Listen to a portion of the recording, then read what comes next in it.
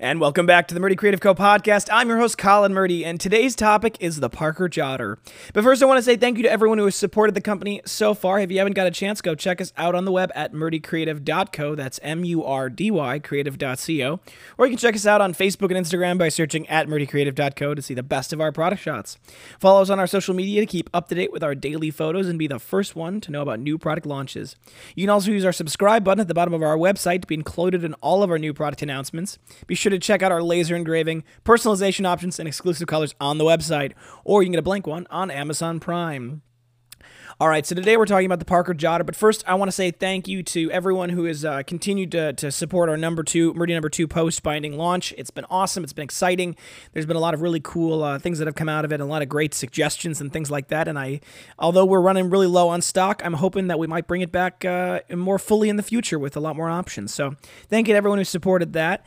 For those of you who checked out our Instagram last night, I was posting some photos of a new technique that we're working on offering for our shale color, which is this automatic distressing look. It creates an incredibly beautiful patina on the leather. It shows off all of the intricate colors and all of the cool things that come out that. So if you haven't got a chance, go check that out. And then if you'd like that, let us know. We're happy to do that in-house. Otherwise, if you'd like to take your shale that you get on Amazon or elsewhere and feel free to do that yourself. It's a pretty simple technique, and it creates a really beautiful design.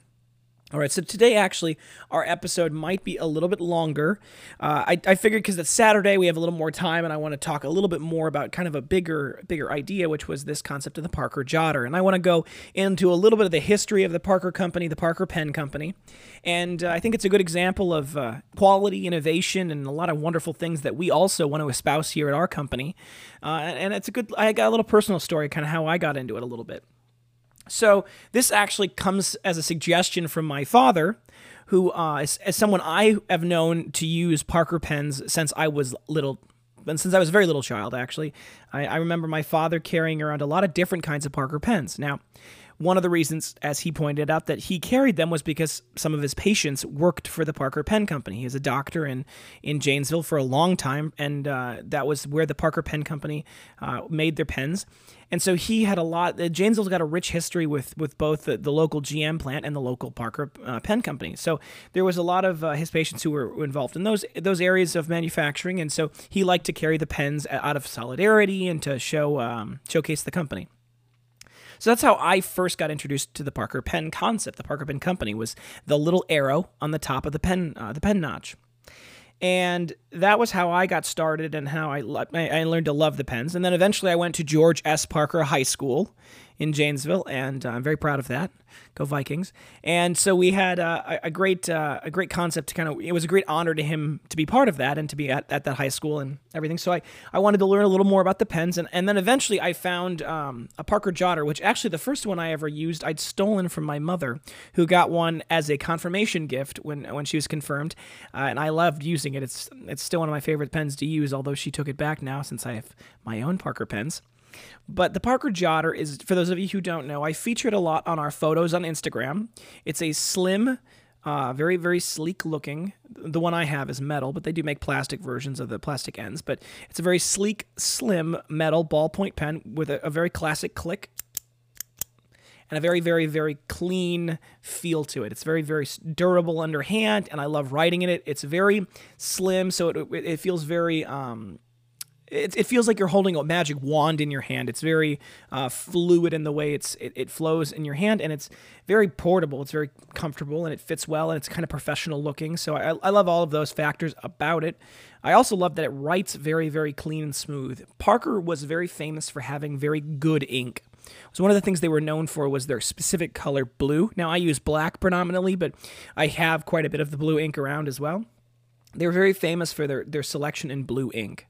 And one of the things George S. Parker was known for was writing thank you notes to everyone by his hand in the famous Parker blue ink. And it's a wonderful testament to his dedication to his customers, his partners, all that other things. And I think it's a good practice for those who are looking at developing a culture of gratitude and empathy, like I talk about on our podcast, to do that. Those thank you notes really can be a nice demonstration, particularly in a world where very few people write.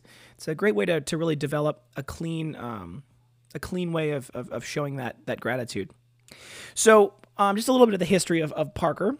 It was founded by George Safford Parker, and it was established in 1888. When at a time when short life pens and ink leakage were two major problems in the writing industry, George Safford Parker is determined to change the face of writing. This is directly from the Parker Pen Company's website where they list their history. So in 1863, he starts selling pens to his students to make ends meet, and he creates the unexpected. He invents a pen without ink leaks. By 1889, his wish has come true. George Safford Parker patents his first fountain pen in 1889. By 1894, he invents another system of capillary action to return the ink to the pen, which helps prevent leaks and helps keep it nice and clean, which for anybody who's written with a fountain pen is a real problem. In 1898, he patents the slip-on outer pen cap. And by 1905, the Black Giant, the precursor of their very famous duofold fountain pen, is launched in response to consumer demand for large fountain pens. So he himself was a very innovative person who was really dedicated to creating good quality and solving the problems of the time by creating and meeting the quality demands that the people needed. And he did a great job coming up with new things and patenting them. By 1921, they launched the dual-fold fountain pen known as Big Red. It is the most contemporary pen of its time, but it's also the most prestigious and expensive. So you can understand why, for me, I really love the Parker Pen Company and kind of what it stands for, because I myself am trying to embody that same sentiment in our journals here, that quality, that commitment to creating something that's really going to last, it really means something. By 1924, they venture across the Atlantic, opening the first distribution business in London. The British office sends Parker pens all over the continent. So he expanded globally. He was very globally minded, and a time long before there was a really good way of doing that. I mean, after World War I, that was kind of the beginning of some of the opening up of the world, and I think they were one of the earlier innovators in that concept. And then by 1954, although the ballpoint pen emerged in the mid-40s, although it was invented in 1880-something, Parker waits until this date to complete the collection with the Parker Jotter, the first quality ballpoint pen with large refill. Now, obviously the company's got a rich history after that, but the ballpoint pen, the Parker Jotter, is a really incredible innovation from the standpoint of the writing technology. Now, the ballpoint pen actually has a lot of different methods of kind of being able to be done, but one of the things that Parker was so interested in, and they developed a lot of that technology around, was the idea of sintering. So sintering is when you take a bunch of metal particulate, right? Small pieces of metal that have been finely milled. You take it and then you press it and you apply electricity and heat and pressure all at the same time, and you kind of basically crush those particulates together to create a solid mass. Now, the advantage of sintering as a technology is that it creates a porous metal, which was very important when they invented the ballpoint pen as a method of being able to last, to be able to be durable enough, a substance durable enough to be able to last for a long time and to be exposed to a lot of conditions, but that at the same time was able to basically take in the ink and then put the ink on the page. So that ballpoint, they talk about the ballpoint, it's literally there's a ball in the end of the pen that is sintered together, and then that sintered ball stays there and rolls as you roll through your pen, as you write, and it essentially takes ink from one side and spits it out the other. Now, because of the way it's sealed and because of the technology that's involved, it's able to keep the ink from drying up. It's able to keep the nib of the pen, the very front tip, that's the writing part, durable. And it's also able to create a nice clean look without having it be like a marker. So that technology is incredibly cool, was very interesting to develop, and there's a great history about that. There's a company in Janesville that I believe was a spin-off when the Parker Pen Company left Janesville called SSI Technologies, and they do some of the sintering to this day. That's one of their things that they do. So there's a lot of applications of the technology that they developed. One of the people that was, the final chief physicist of the Parker Pen Company was named William Heiser. Wonderful man, and he knew my father, and my father knew him, and he was the chief physicist for the Parker Pen Company, studying metal and kind of the metal associated with making pens, which is a very important thing. Alloys and developing that quality control and having all of those individual components being the right composition is so vital to their long-term quality. So I had met him, and the first time I met him, I was in high school, and I was just fresh off my new latest perpetual motion machine idea that I've been working on, which at the time, now looking back, I thought it was the greatest invention of all time, of course, and he was very polite and very kind to me as he pointed out and kind of showed me some of the issues with it. I was working on at the time a way to capture lightning, and I thought I'd figured it out, and I was going to him, and my dad said, well, why don't you talk to him? And so I set up a meeting, and I was able to go visit him in his home. And he had all of these wonderful insights, and he very calmly and politely explained to me a lot of the good points and a lot of the areas where there might need to be some improvement in my process. And it was great. It was awesome to talk with him because I thought he was just, this amazing mind, which he is. And, it was good to have him he was very polite, which is sometimes, I think, lost when it's very intelligent adults talking to, at the time, a teenager, who obviously did not have nearly as much physics training as he had. So I think there was I think he did a good job being very polite to me and not quashing my dreams, but helping me see the progress that needed to be made before those things could come true. But one of the things that I was able to do is he took me down to his study, and all along the wall, all over the wall, he had these still motion high-speed shots that were taken with bullets firing through things. And he told me a story about the times he had been speaking at an international conference about physics, I can't remember exactly what the topic was, but how he had been using these pictures to demonstrate a specific physics event, and how the process of the photography was so important because not only did the photography help create the evidence that he used to support his discussion, but it was also a great way to help people who didn't speak English enjoy the conference as well, because they could see what was on the screen rather than having to just hear what it was and trying to figure it out if English was their second language.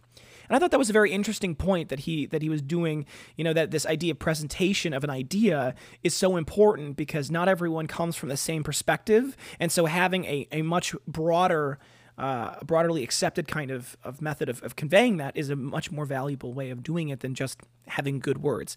Like we talked about yesterday, copy's important. Don't neglect copy, but at the same time, realize the factor of how copy relates to the rest of your presentation. But anyway, he pulled a book off his shelf and he gave it to me, and I'm pretty sure I still have it with my books. It was a bound book that said Inventions on the cover. Or maybe it was lab notes, I can't quite remember. But what he said is he handed it to me, he said, here's my gift to you. Write your ideas down in this. And he talked about how, it was bound and it was specific so it could be used when you're in court defending your patent and all of these other wonderful things. And it was a very, very kind gesture. And it was also the first time I started really writing down my ideas in a technical sense. I'd started journaling a little bit before then, but I had never really gotten to the point where I was drawing out and sketching out, true designs for inventions. And so that's where it really began there that I started to create a kind of a real true record of my stuff, which now that I have the Murdy #1 is a wonderful kind of thing to be able to write my ideas in. But I think it was because of his kindness and his generosity and his willingness to talk with me, to meet with me, to explain to me, and also, at some level, his link to this incredible company, the Parker Pen Company, and the demonstration. And he talked a lot about the company. He talked a lot about how they were so focused on innovation and how that was such an important part of who they were, what the company DNA was the idea that, we were always going to be on the forefront of innovation. And he always talked about how the atmosphere and the heyday of the research and development team was this incredible idea of just how can we make the next great thing, and how that really functionally led him to eventually develop the round thermostat. So if you've ever most people have them in their homes, but if you ever see a round thermostat on the wall, William Heiser was one of the founding people that kind of invented that technology and was a fundamental part of its success. So you can, if you ever have one of those, just remember who he was and what he did. So It's wonderful to have that connection to the history, and I always like to encourage. I always put that in our photos, and I kind of have made that the official pen of our company, just as a real tribute to another innovator and another great business person who really understood the foundation of quality in the product. And I think that's so important to all of us. All right, so today's use, I kind of touched on it a little bit. I think everyone should have a journal to write down their ideas. I think people should absolutely document those ideas, because you think you're going to remember. You think you couldn't possibly forget this great idea, but there's a lot of great ideas that kind of slip away because people have them in a burst of inspiration and then just never write them down, and they forget about them. They forget the details. So I would say, first and foremost, have a journal, have something. I mean, it doesn't have to be mine. I would just say do it to anywhere, but I think ours is the best. But write your ideas down. Truly document them. Take good, photos if you can. Sketch them out. Do everything you need in this nice journal. And then what you can do. The best part of our Murdy #1 design is you can unbind it, take that page and scan it in a scanner if you want. Have it digitally as well. So, day in a life. Today is Saturday. We've been working really hard this morning and getting all of our Friday orders out like we always do. I'm actually taking a minute to go back and reviewing our advertising spend. As we get into the Christmas season, like I talked about in our fall episode, one of the things that happens is advertising becomes more expensive because more companies start doing it more. And I absolutely understand that. That makes perfect sense to me. But I'm trying to evaluate for us, how can we work on kind of either tailoring our ads, or how can we get the best ads to do the best they can. We obviously don't want to cut back too much on our spending budget, but we also want to be able to say, is there a way to strategically spend the same amount of money and get more bang from our buck as that cost of advertising goes up during the fourth quarter? So that's one of the things I'll be doing today, is reading over those reports and that analysis and seeing if I can't find a solution to that issue. All right, folks, thanks for tuning in today. Be sure to check it back in tomorrow for our next topic, and don't forget to check that subscribe button below to get the latest podcast right away. If you have any questions or concern about your leather binder, please feel free to contact us on the main page of our website at murdycreative.co, or you can contact us via our Instagram and Facebook. You can text, email, call, direct message, all the usuals, and I'll do my best to be available whenever possible. I do appreciate your patience, as it sometimes takes a little bit for me to get back to you guys now. If you think we deserve it, a really good review can go a long way to help our community grow.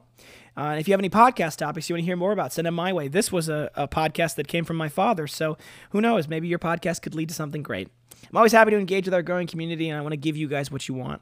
If you're looking for multiple binders for gifts, giveaways, menus, really any reason to ask about our book discounts, we do have those available. Thank you so much for tuning in. Have a great day, and goodbye.